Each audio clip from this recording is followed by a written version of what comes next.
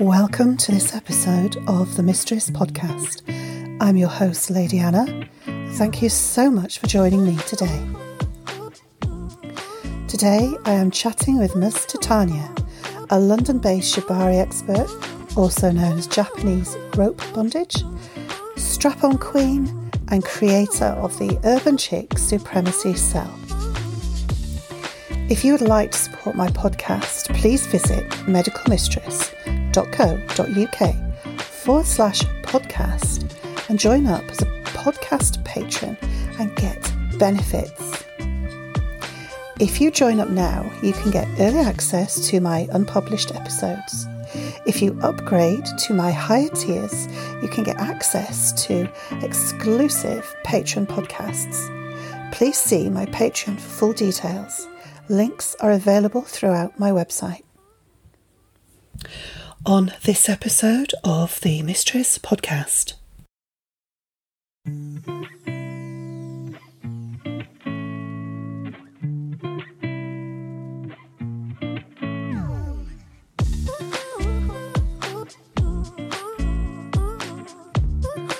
Isn't it interesting how I know when I started off as a pro dom, like most brand new pro doms, I had some clothes pegs and shoelaces and tea lights, pretty much. and wooden spoons.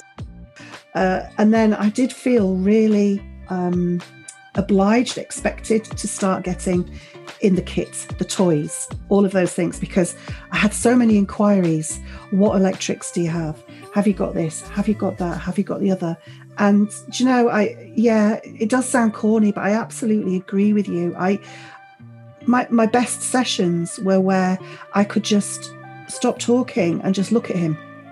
Mm-hmm. And just see his expectation, fear, enjoyment, apprehension, excitement, everything, and just reading it all going across his face, in his eyes, and just sit and then just look at him. And that is far more dominating than a toy. Yes, because you know that at that moment you can mold the emotions and the reactions depending on what you say or what you do. Yeah. And it's nothing to the object. That said, a strap-on is never far away, and of course rope. I had only seen the strap-ons in probably very small porn photos of girl-on-girl action, when strap-ons were used, was a woman using a strap-on on another woman, because of course all that women want, lesbian, hetero, something else, they just want dick, obviously. But yes, I did want dick. I wanted to give dick. Session starts now. Welcome to my podcast, Ms. Tytania. How are you? I'm very well. Hi. Thank you very much for asking me to do this interview, Anna. Well, my absolute pleasure. I had to do it with you. How could I not? How long have we known each other? We have known each other since forever. I was already working as a pro dom when you started. For the last 15 years, perhaps. Yeah, for a very long time. It must be 15 years. And even though I retired for those 5 years, we were still Facebook friends. So we've still been commenting on each other's posts and keeping in touch with each other. So you probably know more about me than anybody else in this lifestyle, actually. I knew about me too. I have been in the kinky scene for about 20 years. Yes, I think it's going to be 20 years this year. I think it started around 2001. And I've made some of my best, closest and oldest friends in the scene. We are friends like you. The kink was what got us together. But then we became friends as people, as individuals. And that's happened with a number of people who are now very close and very good friends. That's really good. That's really, really nice. And of course, I can see your friends, and of course, I recognise them as well from old websites like IC. So remember informed consent. We met when everything happened in forums. yeah, it was a very different world, but that's because technology advances so fast. Yeah. Yeah. Remember the forums, UKM. Still are going. It's still going, but it's only got about 6 people on it. It's changed. It's changed. Mm-hmm. So tell the audience, what are you predominantly known for? What's your USP? What do people go to Miss Tytania for? For a lot of things, because most people don't look at anything. They just try the luck and contact you, or mistress. But when people are specific, probably my most, let's call it unique speciality is Japanese rope bondage. Rope bondage in general, suspension and suspension bondage, as in with rope suspension bondage, and everything to do with women tying men up. Yeah, I've seen you do it. I've seen your films. I've seen your images on your website. But I did see you. Do you remember we met at that club in near Manchester? Yes, I remember. Yeah. Yeah, that's going back some. So I saw you suspending a guy, stringing him up, getting him prepared, stringing him up and suspending him. And what struck me with it is your absolute calmness, the fact that it was more like an art installation than anything else. But also, you're a really small, petite woman. Yes, I am 5'3". You know, when you get messages from guys saying, I want to see you, mistress, because I'm into Amazonian mistresses. I don't know where you heard that. I am 5'3". So now you know. But you can string up a 20-stone guy. Yeah. No problem. Sorry, interrupting you. No, go ahead. I said, I think that is one reason why there are not so many women doing this, because they think that you need the strength, when actually the rope, the technique does everything for you. Because normally it's not only that we as mistresses do a lot of things to men. We do what we do in rubber, in corsets, in unpractical female apparel and high heels very often. I, like many mistresses, the moment I can, I kick my heels off to carry on with the session. But yes, I tie men up as a petite woman in very unpractical clothes. And it's because the rope and the technique that I'm always learning and I'm always trying to improve, the technique does everything. So that means that a petite woman on high heel, thigh-high boots can tie big men up. Yeah. When you were talking, it reminded me, everybody says that Fred Astaire is the best dancer there is. And then somebody else will say, yes, but Ginger Rogers did everything backwards in a dress and in heels. Makeup. Without sweating. Without sweating as well. So, not breaking into a sweat. And what I wanted to say is that I think that maybe that's because there are not so many women who do it, because there is a lot of mystique around, rope, again, technique. And you know how men can get very technical about things. Oh, yes.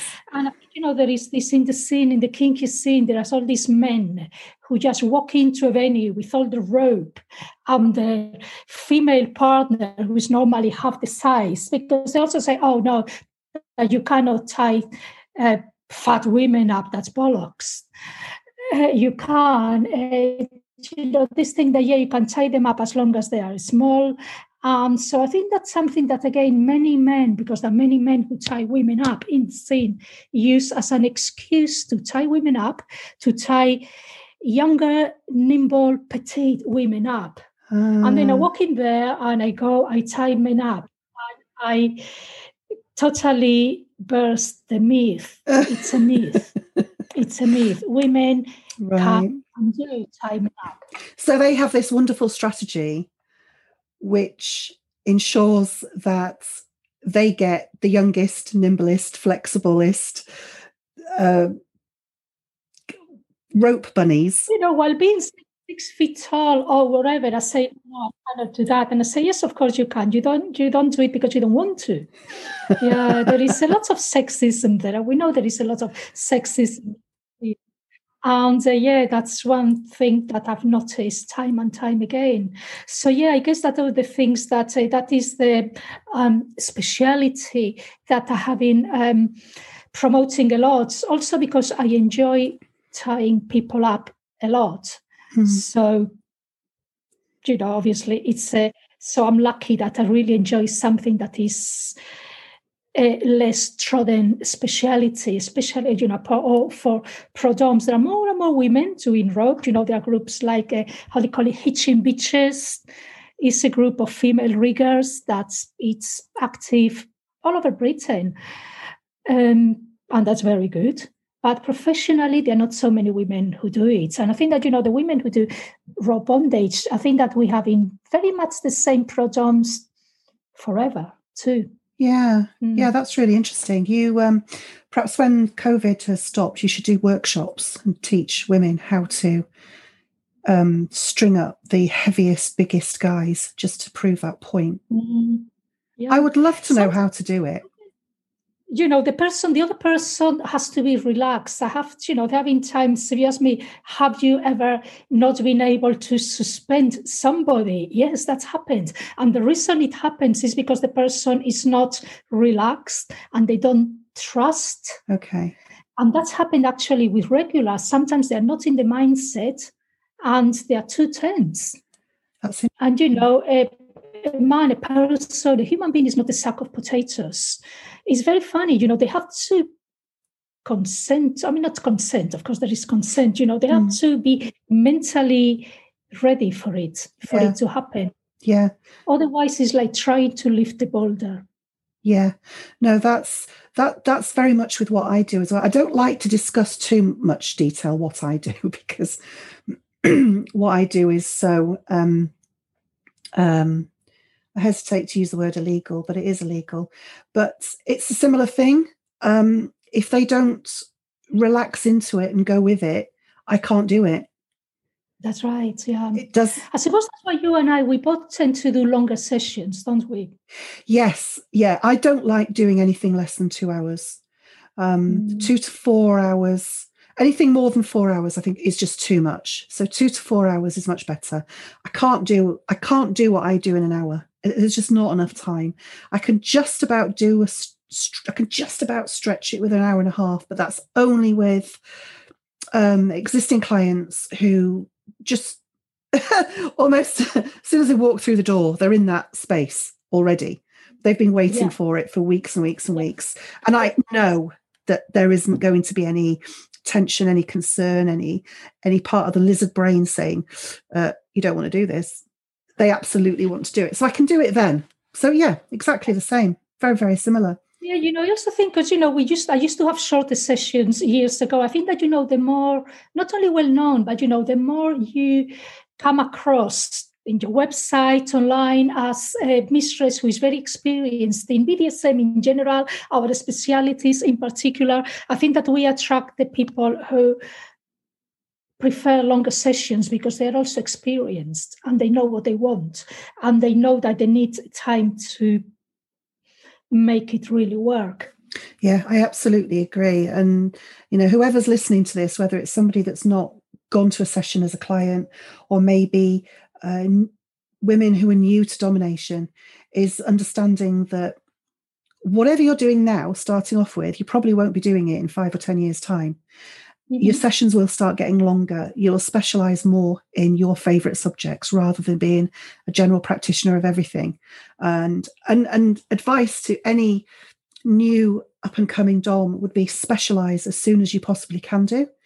And I think any advice to any client is find the specialists who really get into your head with that particular interest.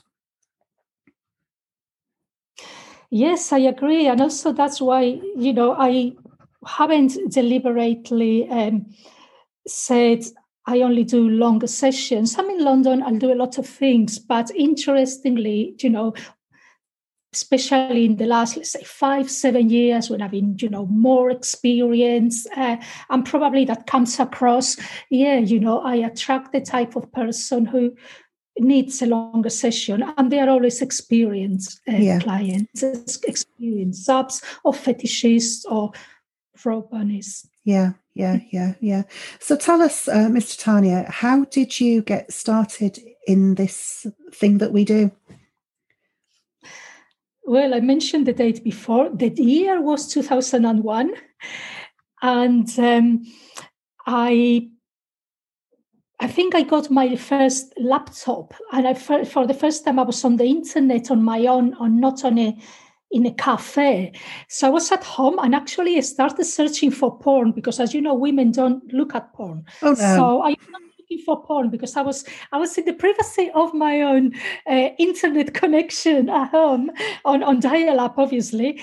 And after 10 minutes looking at flesh, I thought, this is very boring. How about sadomasochism? That's something that sounds appealing.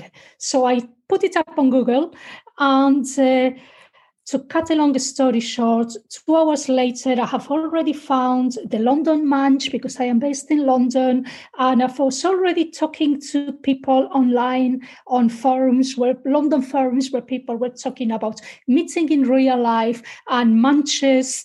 And a few weeks later, I went to my first London Munch by myself. I was petrified, and I met people who were very, very friendly and really lovely, and started going to clubs, started playing with people privately and in clubs. And sometime later, I started prodoming for other reasons. We can go into that later. But yeah, it was thanks to the wonders of the internet and my own curiosity. And because, everything I didn't even know that BDSM was a term. I found out that first night. I just discovered the world that I always wanted to find, but I didn't know it was there for me, waiting for me, and it was. So hang on a minute. Let's just go back a bit.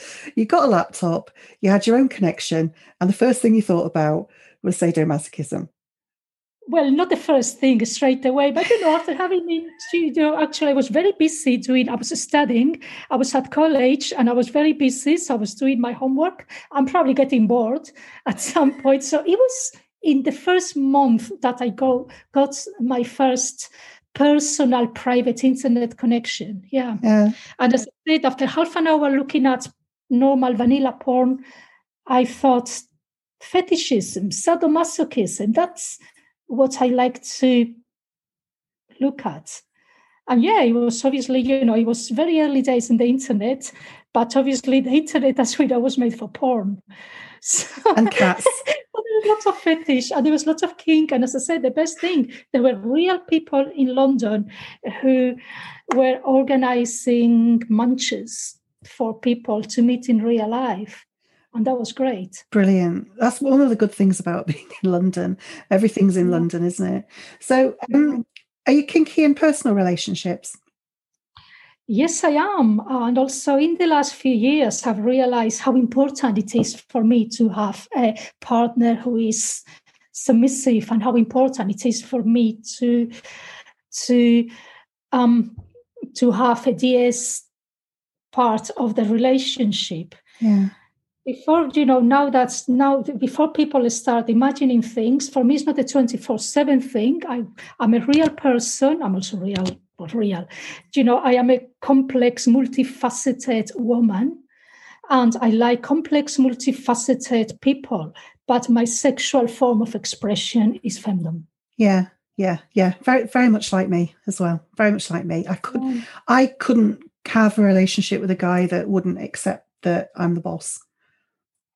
Yeah, and I couldn't have a relationship with somebody who is vanilla and he has absolutely no interest in DS as a form of sexual expression. Yeah, I agree. So what made you decide to go pro? Right.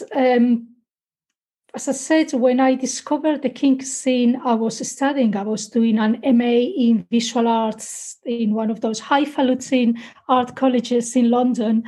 And I was still working as a chef in kitchens. I was working in kitchens, doing the kind of jobs to pay the rent. I was already in debt with the college because I have accepted a place at an art college as a way to try to, improve my prospects, going back to study. But I accepted the post, and they asked me, how are you going to, my tutor asked me, how are you going to pay for this? And I said, I don't know. So I started to just think, shit, how am I going? I really want to do this. So after a while, I loved skiing. I was really enjoying it. I had a partner who was kinky. I was learning a lot. And I could, again, because my background is in the visual arts, I had the images, I had the photos because I've been taking kinky photos because, I like expressing myself visually. So I had all these photos. I loved kink. I thought, I don't know, maybe I could try charging for this. And, I tried to get a few clients and see how it goes and try to, pay for my studies while doing this, which I do because I love it. So imagine getting paid for this. Of course, my second thought was, God, you're an imposter. Nobody's going to take you seriously. Nobody's going to pay you money for this because of my imposter syndrome. But I designed a website in Dreamweaver. Remember Dreamweaver? I do. Yeah, I know. And I just put a handful of photos that I've taken at college of myself in fetish gear, of private photos I've taken with my then boyfriend, and tried my luck. And I thought that it would never happen.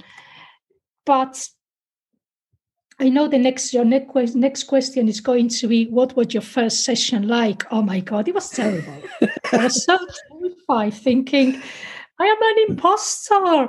He's going to demand his money back. But he was very polite and he didn't. And I'll be forever grateful to this guy who just left, seemed to be satisfied. I bet he wasn't. But I did my best and I was terrified. But I bit more than I could chew, I'm sure. But I just carried on trying to learn and trying to get the most fun, satisfaction, and contentment out of it. And it just started from there. Because, it's like, again, I used to cook before. It's the difference between knowing how to cook and running a kitchen in a restaurant. It's completely different things. Let's say that I knew my kink. I loved doing it. I enjoyed being kinky in my private sexual life or erotic life, but becoming a pro-dom was a completely different new set of skills that I had to learn from scratch. Yeah, it's pretty scary, isn't it? It is. It's very, very scary. And I think we started with very little in terms of material, I had the stuff that I used in my private life. I got some very good advice from other doms who gave me advice at the beginning. And again, I will be forever grateful for them. The first and best piece of advice that I like to give any potential pro-dom on anybody who is thinking of starting, first of all, don't do anything that you don't feel comfortable doing. I started with a very limited set of things that I would do because I didn't feel comfortable doing a lot of things. One thing that I love doing is strap-on play. I love the strap-on. I love anal play, but I thought it was a bit too physical and too intimate to do with clients at first. So for a long time, I didn't do it, or for some time, until I started. Until, one day I felt confident and I thought, why not? A client, somebody contacted me and said, do you do a strap-on? And suddenly I thought, why not? But, only when I felt comfortable. And this is, I would advise to anybody, do things that and when and if they feel comfortable. Yeah. And equally, when things don't feel comfortable anymore, just don't do it. Exactly. Yep. Yeah. Never feel obliged to do something just because you've been asked. Yeah, and feel very free to say no. And if you're talking to somebody on the phone or on an email, and you don't feel comfortable, not because they feel dodgy or dangerous, but just that you don't gel, just say no. Don't have the pressure, the financial pressure, because that's void will be filled by somebody else. Maybe not immediately, maybe not straight away, but try to fill your session life with people that you get on with. Yes, yeah. That's brilliant. Will come to you. It's brilliant advice. I know I always said to myself, as soon as I'm doing this for the money, I'm going to have to stop, because that's going to take away from myself. It's not going to add to me. Whereas when I was quite happy seeing my clients, meeting clients, talking to the clients, I was getting so much from them. The money was just what made it all happen. Doing it for the money is the wrong reason to do it. Yeah, I mean, of course, that applies to absolutely any job. True. Yeah. True. Yeah, absolutely true. But things like programming, anything to do with all these kind of very personal services, so whatever activities that we offer, they are so, they take a lot of mental energy. Yeah. So they're very psychologically charged, and we put a lot in them. So if you're only doing it for the money, you're going to burn out. Yeah, I absolutely agree with that. So what's your favorite activity? It's hard to tell. I've got two answers. One is it depends what I'm doing and with whom. Because sometimes, things that they might not be like your first port of call for favorite activity is very enjoyable with somebody who is very much into it and takes you elsewhere. So that's also the good thing about programming is that because we see so many different people, you discover so many sides to yourself. But things that, say, on a private level, I would never do without. If I only did it privately and with somebody who is, a personal partner, strap-on and bondage and femdom, it has to be a DS relationship. There has to be a dynamic of domination and submission. So with that domination and submission framework, that for me is basic and essential. Things like, somebody who is into anal and strap-on, definitely, bondage, and basically being submissive to women. Yeah. So what's the best session you've had? I don't know, but it's normally sessions with people that I've seen a few times. Let's call it regulars. They are longer sessions when there is no pressure and we can have time to develop. And it's normally with people that we have things in common outside of the studio. Yeah, I wonder if there's an awful lot of people who think that a session with a pro dom is all about the activities. And certainly for me, I know this. I know it's the same with you as well, because we've known each other for such a long time. Often it's what's going on in your head. It's a very cerebral activity, in fact. And sometimes it's just gelling with that person at that particular moment in time.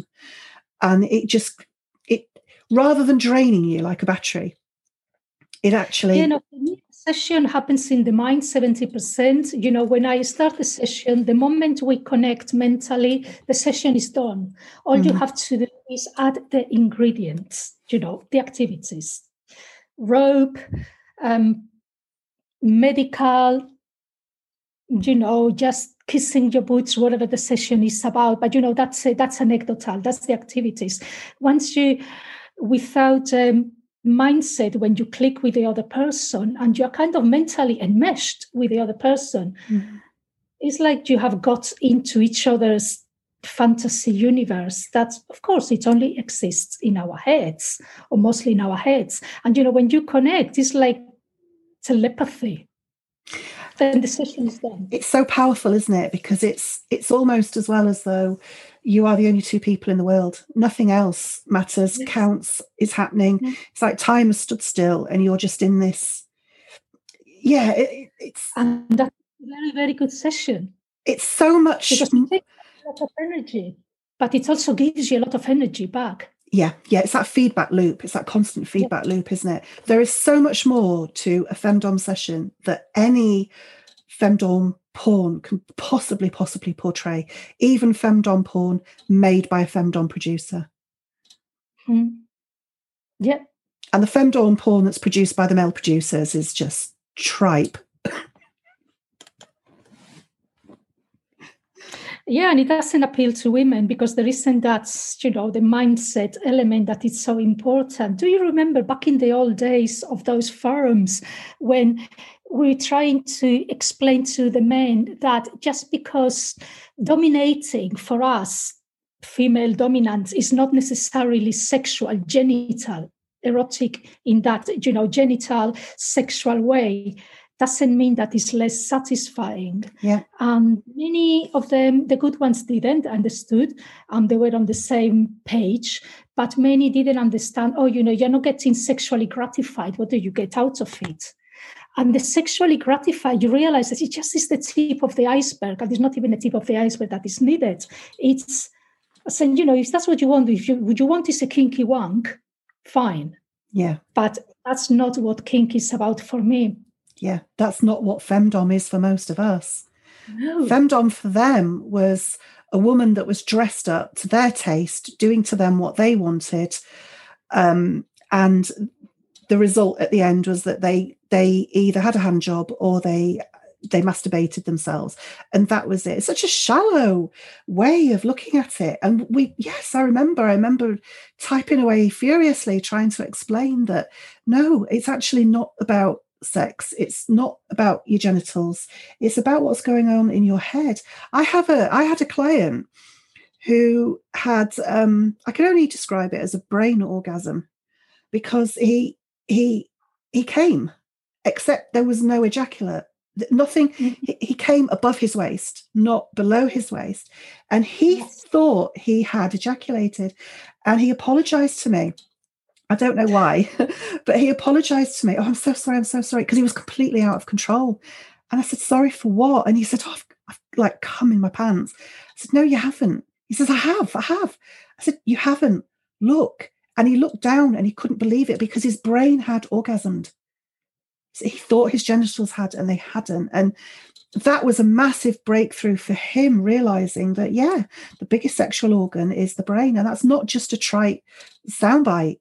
It absolutely is. You've just got to tune in to yourself, your brain, and understand your deeper self, not just your genitals. Yes, it's all in the head. And, this, if you're not enjoying it sexually, I think it was used against us to prove that obviously we're only doing, if you are not doing it for the sex, that you must be doing it for the money only. Yeah. Yeah, it was one of those things used to say, you're just a commercial dom. Well, you should be grateful that those exist. You should be grateful that they exist. Whatever we do, yeah. But that's why for me it's so important that also, my partners are kinky like that, because it's such a big part of my sexuality. It's what makes it worthwhile. Otherwise, I am not into, vanilla sex doesn't get to the deeper person, deeper me. Yeah, I absolutely understand that. It really doesn't. It's quite boring. I much prefer a plastic bag to be involved somehow. Yeah, I just prefer, a fantasy, some of my best personal experiences, they have started on WhatsApp, elaborating a scenario, just typing a fantasy and taking it from there and getting, stepping into the fantasy and stepping into this make-believe, if you wish, and just, just stepping out of the real world and out of the body too, and getting into the mind. Yeah. Yeah, sometimes I Absolutely. do. My, partner is, we start on WhatsApp, a fantasy, and then when we meet, we already have the first season. So, when we start, we are very primed to step into that world, and anything can happen. And again, then the activities are just props. Yes, that makes sense. I have clients who I know that the session starts when we put a date in the diary. Mm-hmm. That's when they start thinking. So they're priming themselves, and it's obviously all in their brain. They're priming themselves at that point. Then, I mean, they're very respectful of my time, but I've got one particular client, and sort of 2 days before on WhatsApp, he'll say, "Oh, I'm thinking about this and I'm thinking about that." So I'll throw him a couple of bones. I'll say, "Oh, I'm planning on what I'm going to do to you. I'm thinking about it." So it's that build up. So when he gets up the morning of the session, we're just further into that session. It's still happening. Yeah, it's happening all the time. The session doesn't start when I say, right, okay, the session's now going to start. The session starts when you make that booking. You're looking at that date in your calendar. Again, so much of it is cerebral. And like you say, by the time we actually get to the session time itself, those are the activities that just come to the conclusion of that session. And, that for me, that works as a personal level too, because, I am with a real person and I like the real person. So, I wouldn't like to live in this fantasy world. First of all, nobody can live in that fantasy world 24/7. Second, nobody wants to live in that fantasy world 24/7. We want to step in and out. Most of it, to enjoy it, just as, you don't want to have a Christmas dinner every day of the year. You need a salad in order to appreciate the other stuff. Yeah, that's very, very, very, very true. So, okay. So, what we've gone through favorite activity. What would be your favorite toy or piece of equipment? I mean, would it be a length of rope or would it be a strap on? Oh God, I'm going to be very corny, but it's the brain. It's the brain. The brain makes everything possible, and especially, my sub's mind, to be able to control it and to foresee and to guess what they're going through and to guess what's going to happen, and kind of to bend the mind to my mood and my will, to the mood of the session that we are exploring. Yeah. Isn't it interesting how I know when I started off as a pro dom, I mean, like most brand new pro doms, I had some clothes pegs and shoelaces and tea lights, pretty much. and wooden spoons. And wooden spoons. Pretty much anything you can get from Wilkinson's or any old hardware shop. And then I did feel really obliged, expected to start getting in the kit, the toys, all of those things, because I had so many inquiries. What electrics do you have? Have you got this? Have you got that? Have you got the other? And do you know, it does sound corny, but I absolutely agree with you. My best sessions were where I could just stop talking and just look at him and just see his expectation, fear, enjoyment, apprehension, excitement, everything, and just reading it all going across his face, in his eyes, and just sit and then just look at him. And that is far more dominating than a toy. Yes, because you know that at that moment you can mold the emotions and the reactions depending on what you say or what you do. Yeah. And there's nothing to the object. That said, a strap-on is never far away, and of course, rope. I like that, but the strap-on is never far away. One something else in regards to how did you get into kink? When I discovered BDSM on the internet, that it was more than, images we have seen in fashion shoots of women dressed in black leather or whatever, or images that you see on television of women cracking whips in a dungeon. When I went beyond that, I realized that I had always had kinky thoughts that I didn't know I had.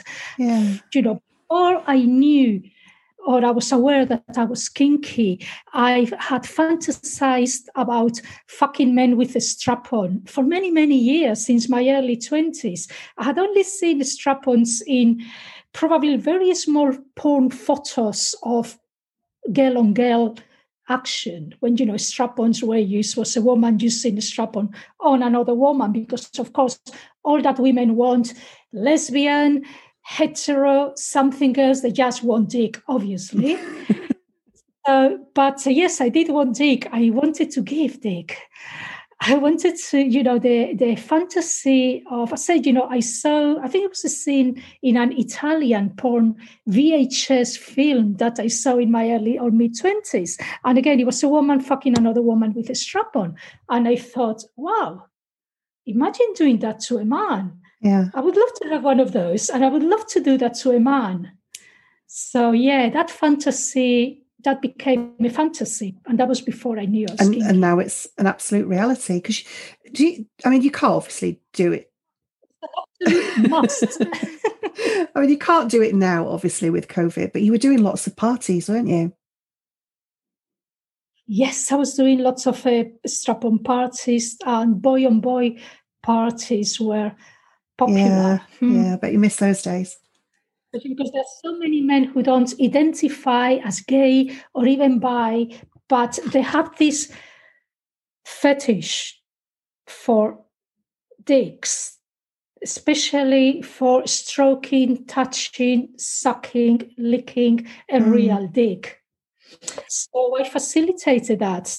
So I organized these parties in a space that was non-judgmental, safe, and fun, where men could go and explore that. And I think it's also important for these men that it's all conducted by women. Yes, that makes sense. That we facilitate and understand and put all our expertise. Well, I've seen in them feeling comfortable. Yeah, I've seen gay porn. I quite enjoy watching gay porn, as in male on male porn. But one thing that's Yes, I love boy on boy. Yeah, I love gay but porn. one thing that's always struck me, or whether it's just what I've seen, but everything that I've seen, it's always very aggressive. Very aggressive. Yeah. So yes. I understand that for a lot of guys that want to maybe try it, that aggressive gay porn is going to frighten them to death. So going to somebody like you and what you can facilitate for them is going to be a lot friendlier, nicer, gentler. Yes, there is also in much gay porn, there is also these dynamics where it has to be an older dom and a younger twink kind of passive, or the person who is fucked with. Again, it's a stereotype. Yeah. I also have, I have had bi clients who say, now in my 40s and in the gay scene, men expect me to be dominant. Oh, so naturally, like, it's older equals dominant, younger equals submissive. Yes, that's right. You fuck twinks. But once you get into your late 30s, you have to identify as dom. What happens if it's not what you enjoy? That I never realised that. I'm going to have to go and talk to all my gay friends about this. Yeah. Okay. Yeah, and give us feedback and tell us. But yeah, it apparently happens a lot. Right. Well, we'll have a chat about that after we've done this, because I already know some stuff, and you're the best person to share it with. Right. Okay. What's the funniest thing that has ever happened in session, either intentional or probably unintentional? I don't know, because in the sessions, I am, now we're having a lot of banter, but in my sessions there is banter too. I mean, not banter in the way of, there is always humor. Sometimes it's dark humor at their expense. Sometimes, I am always, when I start a session gets me in a very good mood. Mm. So there is always banter. So I kind of said, what's the funniest thing? I really don't know what to answer to that. I'm not going to say sessions are funny, but sessions are full of humor. Okay. So I can't think of anything off the top of my head that sticks up. It's just normally they are quite joyful. So you've never dropped anybody on their head? Yes, I have. But that's not funny, is it? Well, I think it's quite funny, as long as they don't split their head open. Okay, I'll tell you. This happened at a party. It was a fetish party where I was invited to, to suspend people with rope. For a couple of hours, and I ended up suspending people all night. So the last person that night was a friend of mine, a woman, and I was tying her up, and obviously I was tired, but I didn't notice. So the rope kind of asleep, although, they sleep slowly. It's not, you don't go bang. So she went zoop. So she slipped all the way to the floor, -4 inches. Oh. Yeah, it was a concrete floor. So she was tied up upside down, or she was mostly horizontal, but then she slipped, upside down head first, and the rope stopped literally 4 inches from the cold concrete floor. And I was just looking, thinking, oh my God. And she goes, oh my God, this is so much fun. This is great. How did you do this? Well, I didn't do it as in deliberately. The rope just slipped 1 foot, enough to make your forehead reach 1 inches away from the, again, cold concrete floor. It's very funny now. It wasn't funny at all at the time. That's when I thought, okay, this is the last person that you tie up tonight. Yeah. Obviously, it's 3 a.m. and you are tired. Yeah. She was in heaven. She loved it. She said, oh my God, I'm so excited. How did you do that? And it was very exciting, but not for that reason. So I'm glad you enjoyed it. It's never going to happen again. Everybody enjoyed it very much. Wow. And yeah, it didn't, nothing bad happened, but yeah, you have to be very careful, and especially not being tired. Don't be tired. Yeah. What's the most unusual activity that you've ever been asked to do? Right. That's the session that never happened. On my first, couple of years as a pro-dom, when I was still testing the waters, because it takes a long time until you, find your own feet. I had this, somebody wanted to do this role play session when this guy, he said, I'm going to arrive dressed as the Martian king of another planet. You're joking. Yeah, and you're going to be the Martian queen, and you're going to dominate me, and I'm going to adore you. And I thought, okay, so I agree. So he walks through my door dressed in this fantastic outfit. I've never seen anything like that, not even at fetish clubs. This PVC Martian king Flash Gordon outfit, like you only see on Star Trek, or probably was very camp, so it was more like Flash Gordon, the movie.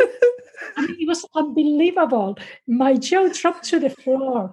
I didn't even know where to start. The thing is, instead of bringing the suspension of disbelief, it broke all my, oh my fucking God, what's this? And I just couldn't get into. He was very hammy. Obviously, he had done that a lot of times before, and he knew his role, like he knew his part, and he was playing it like some kind of hammy Shakespearean. Again, he was like Flash Gordon, the movie. He was like, what's the name of the actor, the British actor he was like a Brian Blessed. Yes, he was like that kind of acting. I was just standing there in my humble rubber catsuit thinking, what's this? And after 10 minutes, I had to burst his bubble and say, I just can't get into this. And I paid his money back, and I just couldn't go through it. Now, today, I could. But back then, I was a bit wet behind the ears. You were a bit green. I was a bit green, and I was like, what the hell is this? Nothing about it. It was brilliant, because now if there is something I know how to do, is how to step into that, through that threshold. But back then I hadn't done it enough. So as I said, I was just standing there in my humble rubber, looking at this fantastic character from another planet, obviously. I know I'm sorry I couldn't do it, but I just couldn't, again, step through the threshold. Have you met any other London Doms who know who this guy is? Yes, and they could do the session, but I just couldn't. You were doing this completely, or I cannot do it. That's really funny. We don't get that in Yorkshire. Yeah, I think it's a very London thing. Yeah. It was from outer space. Well, my next question was going to be, what's the worst session you've ever had? Is that it? The version, that was the session where I felt in danger. Oh, really? That's serious. It only happened once. Nothing happened, but I could see that it could have flipped in a bad direction. And I think this ties in with the next question in the questionnaire. So I'll tell you the story. It was a session. I can't remember what the session was about, but what I remember is that after the client came, his mood flipped and he got in a very bad mood. And he started telling me, that was terrible. What we telling me that the session was terrible. What we had done was terrible. That the way I have done everything was terrible, but most important, kink is wrong. Basically, how they say, projecting his own guilt. Fetishes on me, the Jezebel, the bad woman. And I have heard from escorts that sometimes after clients come, they flip. And this happened. It was after he comes, and obviously, all the build-up and all the fantasy had been fulfilled, and his balls were empty when his guilt came back. Wow. And at that point, I thought, this guy could be dangerous. Just fortunately, I had my butler was there that day. He wasn't there. He was, somewhere else in another room of the studio. But I was so glad that he was there that day. Nothing happened. I deflected it and I said, look, just, go to the shower now. I'll make a cup of tea and we can have a chat after you shower. And of course, he did that and he came back after the shower. He was more polite, but again, he didn't want to talk. He didn't want to discuss everything. He just wanted to get the hell out of there. And, fair enough. Yeah. Then he left. I closed the door. And I went to the kitchen where my butler was there. He could hear everything. And I said, what was that? And he told me that he had heard similar stories from other doms that he had worked with. Oh God, that's worrying. Because then it does go through your mind. It could have, how nasty it can get. Potentially could get. Yeah, that is pretty horrible. And, it wasn't about me deflating the situation. If he wanted to go nasty, he could have done that. Yeah. And there really is not an awful lot you can do, is there, in those situations? No. If you really get to the point in the mind where they think that, they can become violent, they will. It's only verbally violent, abusive. I just stood there listening and just said, just go to the shower and we can have a conversation afterwards. And again, relieved that my butler was there. Yeah, thank God. Yeah. Right, so you're from Spain, in case anybody hasn't recognised your accent. But you've been living in London for about 100 years. Yes. Do you ever get asked to session in your native language? I used to session in Spain many years ago. The last time was about 10 years ago. It's a very different world. It's a very different mood. I couldn't exactly describe it in words. It's very different. And I didn't particularly enjoy it. Maybe it's because I wasn't settled there. So, I used to session in some friends, some Spanish dungeons. So it was more, I'll do the session, it's fine. It was more the curiosity that I had never been tied up with rope. There was less connection. But it's part to do with the fact that I wasn't based there. So obviously I hadn't found my church and my faith. And also that, Spanish, I think that, the way people understand fetish and kink, it's also mediated by culture. And Spain is a Catholic country. So no English guy, for example, has ever asked you to do a session in Spanish to add an extra element of no idea what's going on? That's never happened? No, they haven't. Oh, no, they haven't. Perhaps it's just me making assumptions then about language. So what do you do to wind down after a session? Depends. First of all, I normally like to be on my own rather than meeting people. Sometimes I really, really, really crave a glass of wine, especially if it's in the evening, but sometimes not others. Sometimes, if it's an evening sessions, I really like to have like a nice meal and wind down. Basically, slip back into my everyday world, which is being by myself, some Netflix or a book or a podcast. Definitely not going back to any admin on anything to do with sessions, just something very, very different, to be in touch with myself, let's call it to the everyday me. Yeah, grounding. It's grounding, isn't it? Do you still skateboard? Grounding, yeah. Do you still skateboard? A little bit. For a while, but longboarding, a little bit, yeah, and climbing, but I haven't done that for a while. Oh, yeah, and climbing as well. I forgot you used to do. Yeah, that's something I really miss because climbing walls are closed at the moment. That's something I really, really enjoyed. Yeah, the skateboarding more occasionally. But yeah, I like keeping active. Yeah. Do you have another job? Do you just PD or do you have another job, something on the side, another income? Well, that's the reason I started doing prodoming because I'm in my, let's call it, in my civilian life, I'm a visual artist. And so prodoming was, and most artists need a day job to be able to to carry on with the practice because being a visual artist is very expensive. So for me, prodoming was a great way of combining both.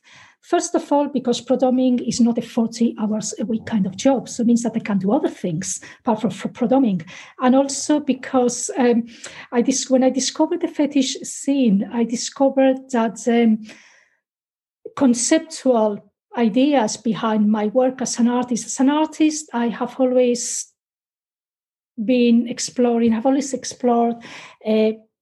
concepts or ideas such as feminism, female identity, performance and performativity, that kind of thing that when I discovered fetish, it was all there because it made me question things about my own gender and being a woman and being a dominant woman makes you, it also gave me a lot of pointers for my ideas as a feminist. Also, doing sessions and filming and taking photos that you need for your website or for selling or, making content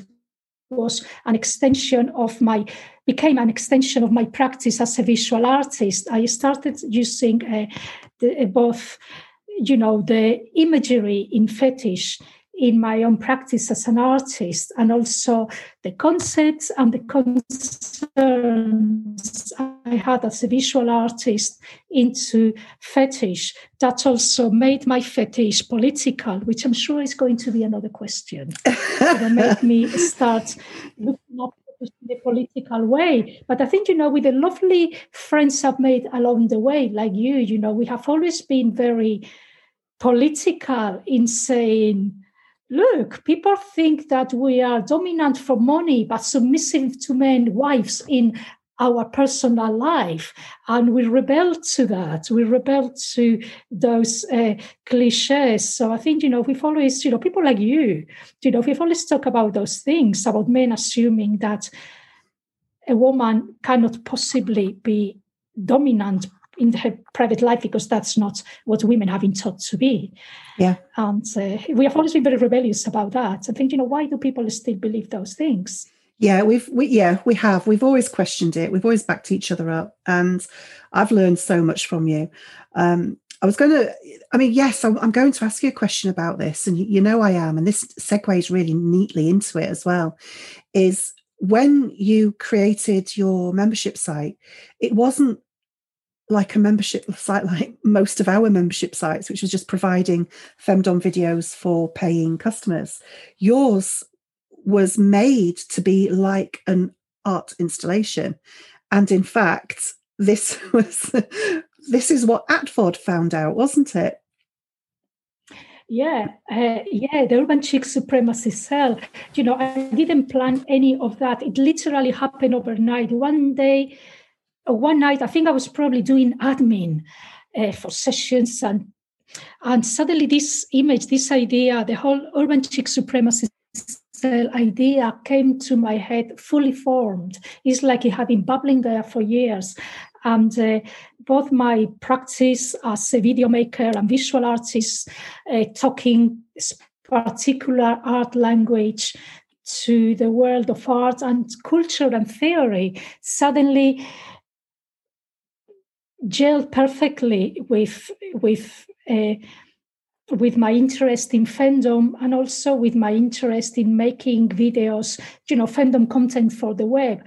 I was already making videos for, galleries, so the medium was the same. And they just became very much the same thing. And from then on, I just couldn't separate my art practice from my work as an online fandom content provider. But it got you into trouble. It got me into trouble with Advo. Yeah, let's get into that.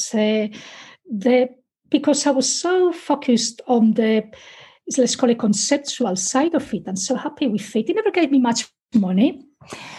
But Advo nonetheless thought that I was dangerous. Because for some reason they were rumbling a lot of fandom content providers, because ADVOD the acronym stands for the audio. No, ADVOD. Was it audio? The online. Audio. God, I completely forgot. The authority. Wait for it. A is for authority. The Authority for Television on Demand. So basically, there was this Quango, this offshoot of the government, this Quango in charge of monitoring all the, what they call it, television on demand, all the video offering, British video offering, on-demand video on the web. And for them, what we were offering as, femdom or fetish content providers was on an equal footing with a BBC iPlayer. Yeah. Which is ridiculous. So basically, you cannot show this, you cannot sell this obscenity because that goes well beyond what the BBC would show. And I say, yes, but I am not the BBC. So to cut a long story short, basically, they just wanted to censor adult content on the internet. And they thought by targeting websites like mine, most femdom or fetish producers are quite small. I am not king.com. I am not bondage.com. They went for the small producers like me because they thought that we were not going to fight back. Yeah. Because, actually they had won a couple of cases against Playboy TV. And, Playboy TV was big. And also one case against Tesco TV. Apparently there was such a thing as Tesco TV 14 years ago. And they won. So they thought, if we have won against Playboy and Tesco, these people are very small fish. Unbeknownst to them, I have been doing activism to protect people against censorship, and for quite a while, for a few years before that, with an organization, again, a very small organization, British organization called Backlash, where basically we protected adults in court who had been accused of things like extreme porn, people who have been accused of having extreme porn in the hard drives. So basically, we protected people who were doing consensual stuff between adults, where no harm was caused or not lasting damage. So by then I had quite a bit of experience in this kind of stuff. And also I knew people, as they say.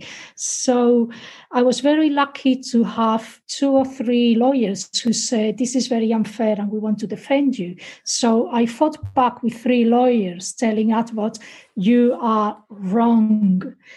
You are just chucking crap at me to see what it sticks, but this is all, it's unlawful, it's illegal. You're just trying to shut legal studios down.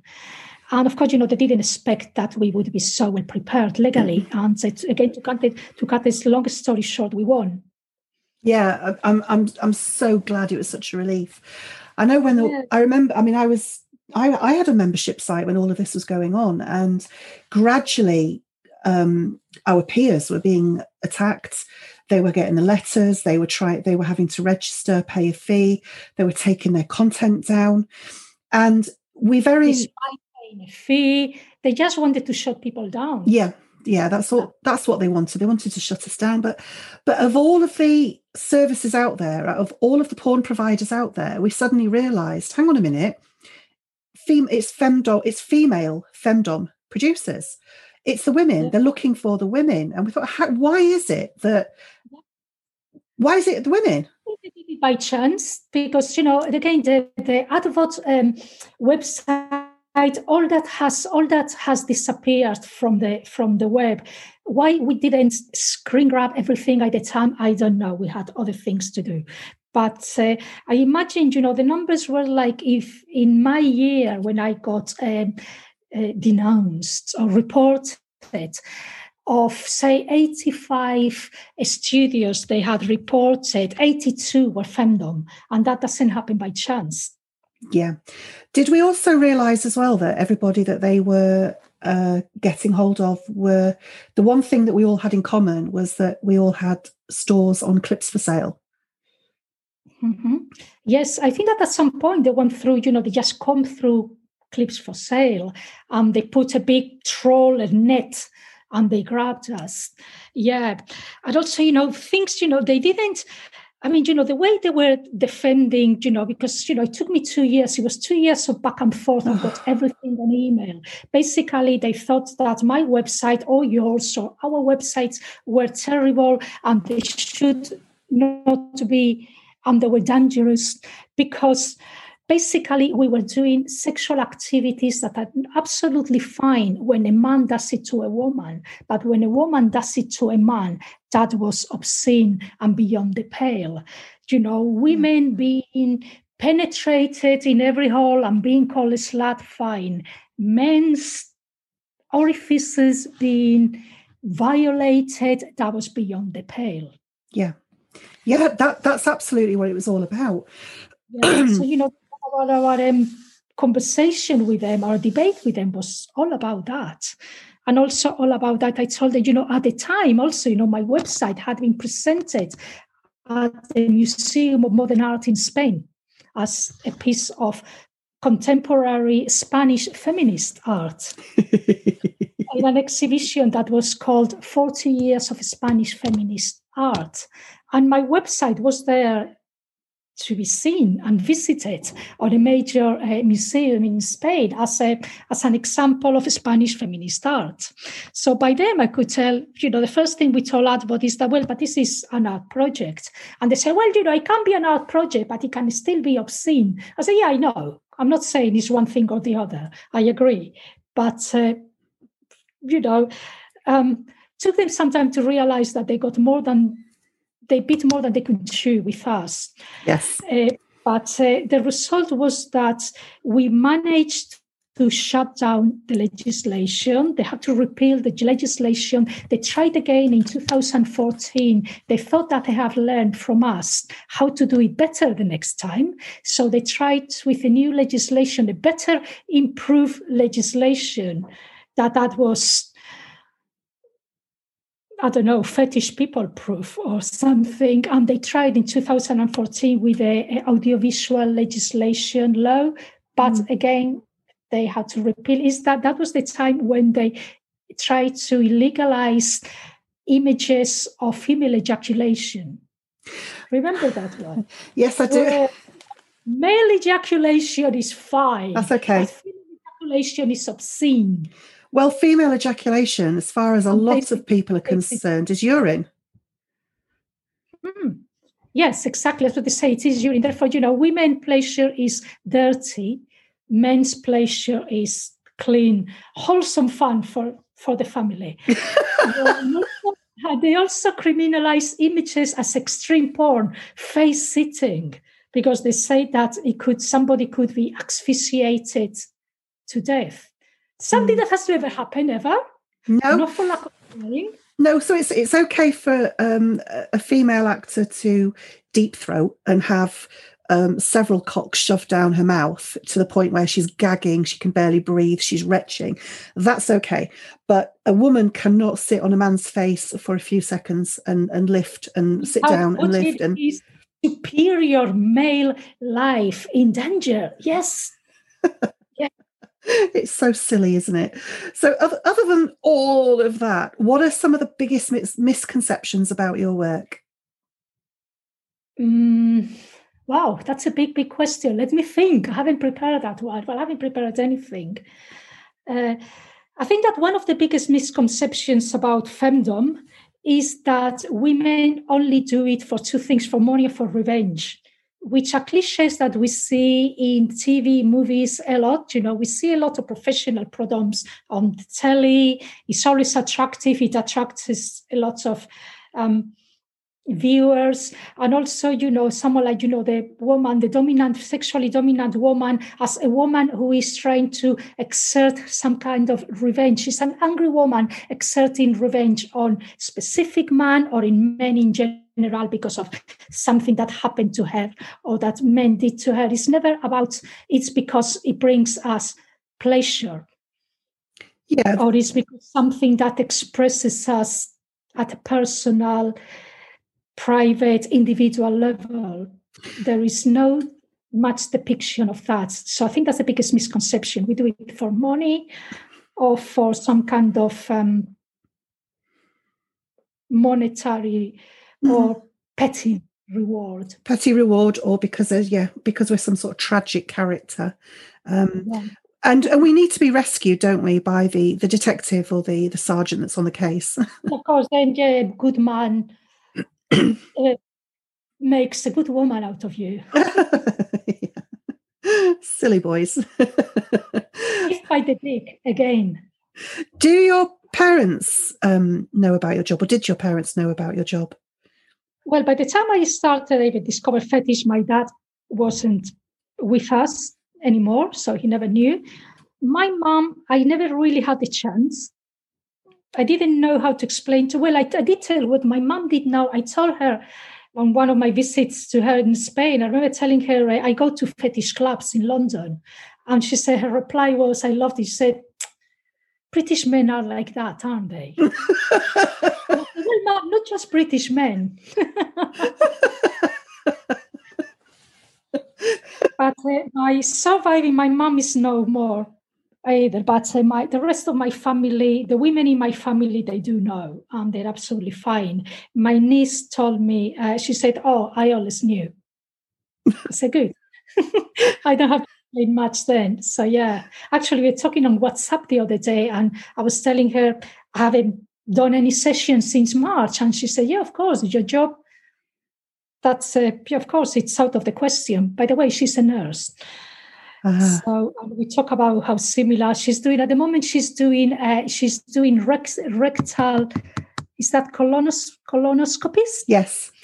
So we're talking about that stuff, and I was telling her, she was telling me how much she enjoys doing colonoscopies. And I said, I enjoy that stuff a lot too. I think that she does like the idea of penetrating men in some way. So it's like a family interest. She's my family.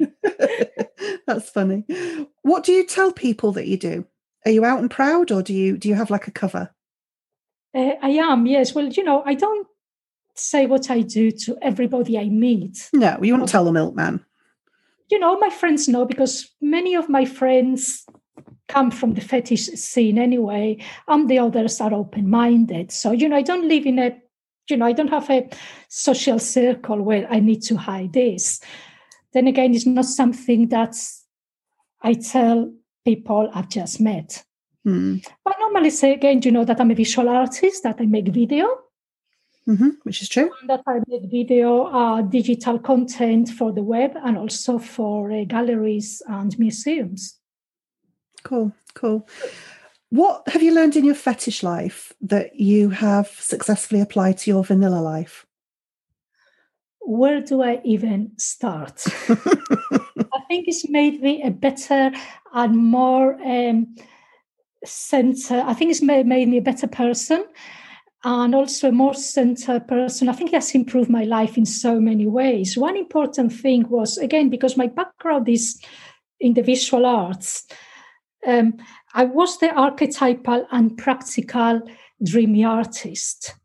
And Prodomin made me put my business and practical hat on, from learning how taxes work to how to run a small self-employed business. I became self-employed. So I had no idea how to do it. I started from zero, just asking friends, how do I do this? And that includes the self-employed part of it. So it's helped me develop my practical side, which is very, very good for real life and the real world. And it's also been very helpful for my art side, because it means that I don't get taken for a ride by art galleries. That's useful. Does it help? Because I found it helped me an awful lot with confidence. Have you found the same? Well, yeah, and confidence, yes. Yeah. Would you have done anything differently? I would try to procrastinate less and to do things a bit faster, because it took me so long to get off my feet and say, really, now you have to be a practical person. Just because you like kink, and let's say you know how to do kink and you get satisfaction from it, doesn't mean that that is, again, it's like knowing how to cook. Now you have to run the whole restaurant by yourself. So yeah, I wish I had been less hesitant. I think it's got to that you said with confidence. Yeah. Confidence is something that took me. I mean, when I was in session, I was from the beginning, apart from, the very first sessions, we were like, oh my God, my palm is on my hand now. Well, I think about it. But, again, you learn. But, once I started being confident in session, I thought, okay, now you have to be confident on the practical side of this. And forget that because you are a creative person, you are not a business person. By the way, I'm not a business person, but skills can be learned. I know, that's something I have learned, that maybe you are not, let's say, naturally good at something, but more often than not, if you apply yourself or if you ask the right people to help you, you can learn. Yes. Yeah. And also YouTube tutorials for everything. Yes, absolutely. So when do you think you're going to hang up your rope for the very last time? hopefully never, because even if it's on a personal level, I don't want to stop doing it. Again, it's a personal thing. If I have a partner, it's going to be kinky, so there's going to be kink. But as a pro-dom, I don't know. I have no idea. Now with COVID, I have no idea when we're going to be able to offer sessions face-to-face again. I have no idea when's that going to happen. And that is a concern. It's going to be a very different world. I think that many things are going to change, and always are going to be exactly the same.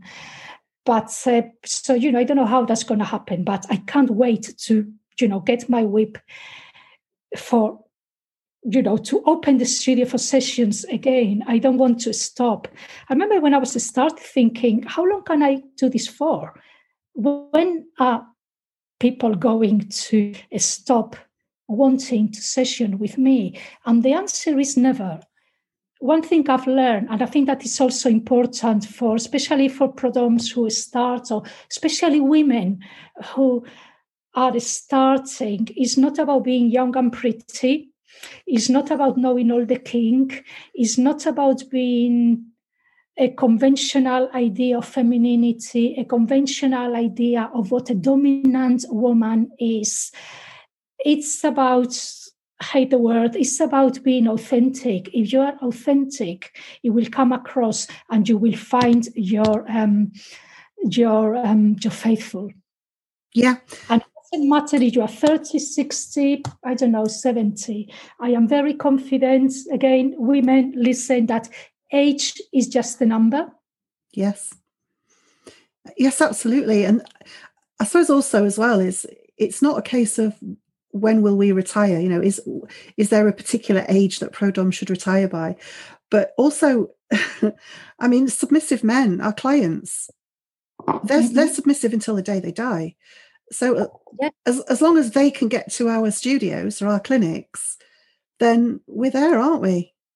And men are looking for so many different types of women. Something else that I also did from the start is that, I've always been very much into kind of indie scenes. I've never been able to call it a conventional looking woman or with a conventional lifestyle. I've also more into more indie subcultures type of thing. And I thought, that's the woman you are, that's the dominant you are. And that is the dominant that you are offering online as well. I think that, also if we can bring our own personalities into the commercial studio, we'll have a longer shelf life. Yes. Yeah. Be genuine, be authentic, and we'll be here forever. For as long as you want. So how can... Sorry, let me say this. I think that there is, you put it out there and there is always somebody who is looking for whatever it is that you're offering. Trying to be all the things, all the doms and all the kinks to the widest appeal is exhausting, and it only works in the short term. Maybe, you want to make a lot of money in 2 years or something like that. Okay, do it. But if you want to be more of and I think that you and I are we are more of a distant runners than sprint runners in this. Yes. And I am, in terms of pro-doming, I am a long distance runner. I am going slowly at my own pace. So I prefer to have a smaller pool of subs and clients and fans who like the dom that I am, which is quite specific. Yes. Than trying to have a wider appeal. Being on the first page of Google, it's not good news for me, because you get, a lot of time wasters, lots of people who don't get you at all. It's very exhausting. So the more specific you are and the more true to yourself, it's very energy savvy. Yeah. That's when you become a long distance runner. Yeah, I quite agree. I see new DOMs coming out, and I don't want to criticize them at all. If anything, it's business advice, is try not to be a general practitioner, try not to do everything. And as you said, you can't do everything for everybody. It's the wrong thing to do. You'll burn out quicker. You'll be unhappy. The best thing to do is yes, try different things, but stick true to yourself, true to what you genuinely enjoy doing yourself, and you will get the clients you deserve. They will come to you because you have decided that this go from, but BDSM, it's such a broad church, isn't it? But if you can narrow that down into your niche, even if it's just one or two things, just narrow it down to what you absolutely love doing and that you would quite happily do day in, day out. And you will get the clients that you deserve. And those clients will stay with you for years, decades. Yes. Like I say, yeah, that's the long distance. That's long. And that is actually good business. Mm. Yeah, I mean, there are very few DOMs who have been doing it for as long as you and I. We're just a handful. It's true. There are these articles about, oh, she wrote a book because she was a pro-dom for 2 years. I think 2 years, that's when everybody hangs the whip. 2 years is most people's, again, I'm not criticizing it because everybody does it for different reasons. If you want to do it, I think that most people don't say, I'm going to do this for 2 years. But I think that for most people, they have had enough and moved on to other things in 2 to 4 years maximum. And I think I'm being generous with saying 4 years. And after that, there are the women who begin to stay. Yeah. And definitely those of us that stay, we are doing very specific things. And I think that's as well, that's why we all get on so well. There's a group of us who've known each other all this time. We all do extremely different things. So we've got no issue with recommending each other, promoting each other, retweeting our tweets, because none of us are competition to each other. We're mature enough, ugly enough. We've been doing this long enough to know that there is no competition if you're true to yourself, because there isn't anybody else apart from you. Yeah, that's absolutely right. Yeah.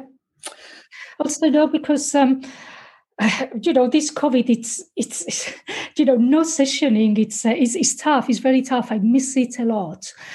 So yeah, I can't. Now is because if you have asked me when do you have any plans of hanging your whips before COVID, I would have thought, yeah, there will be one day when I don't want to do it anymore. But now that I'm not doing it, I don't think there will be a time when I don't want to do it anymore, even if I only keep 2 or 3 regulars that I see once a month.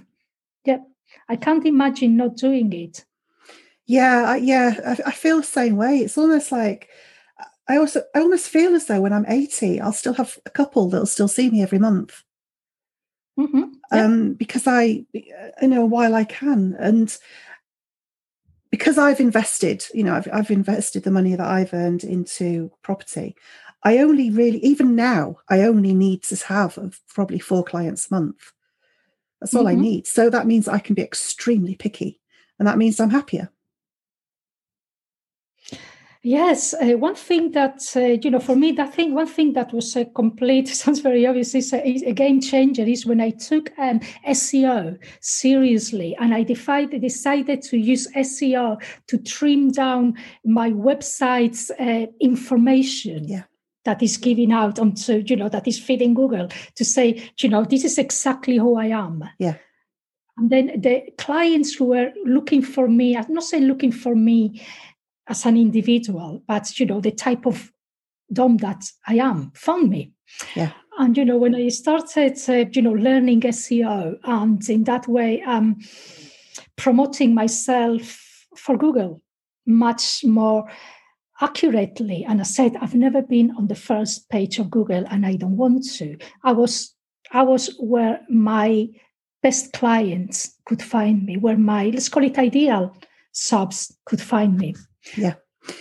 And that was also such a game changer, because then, I didn't have to go through all those emails of people that for a lot of reasons were just not for me. So yeah, I prefer to see less clients again. Most of the sessions I was doing until the pestilence hit us were less sessions but longer, and that's so much better. Much better. It's much healthier for you. So how do people find you? What's the best way of finding you? They can find me on Twitter. First of all, you can just Google up Miss Tytania with a Y, and you'll find me everywhere. I mean, everywhere. My website is there, Twitter is there, and my links to wherever to find me more specifically are probably on Twitter. Great. Okay, well... And if you talk to me on Twitter, I might even reply. If you're polite. Well, thank you so much for coming for this chat. I've really enjoyed it. I've always enjoyed your company, even if we're just typing to each other on Slack or something. I've always enjoyed your company. Thank you so much for coming on. I think you're an incredibly interesting woman. I think you should write a book about your life. I really do. I keep telling you on Facebook, don't I? For God's sake. Writing books is boring. Writing books is boring. I prefer to see. That's why I prefer to make video. I love making video. I love the editing part of it. I love everything from setting up the lights to the post-production. But writing is so boring. But I thought you used to write. You used to write for a Spanish travel magazine. Yes, but it was very boring. I felt oh my God, yeah, I'm writing. Yeah, I wrote for a few major Spanish newspapers, but I found it excruciating. Oh, I love it. I love writing. What about like a video diary then, or something that you can put together? Yeah, I don't know. I'm not going to stop filming. Will you film? That's a video diary. Film it, because I think you've got incredibly interesting life, incredibly interesting person.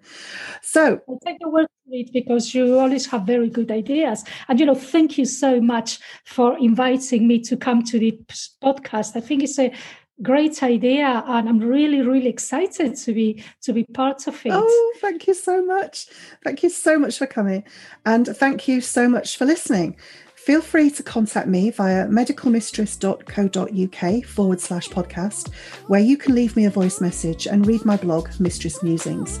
You can also subscribe to the podcast on this page using the RSS feed, as well as your favourite podcast platform, to ensure that you never miss out on any future episodes.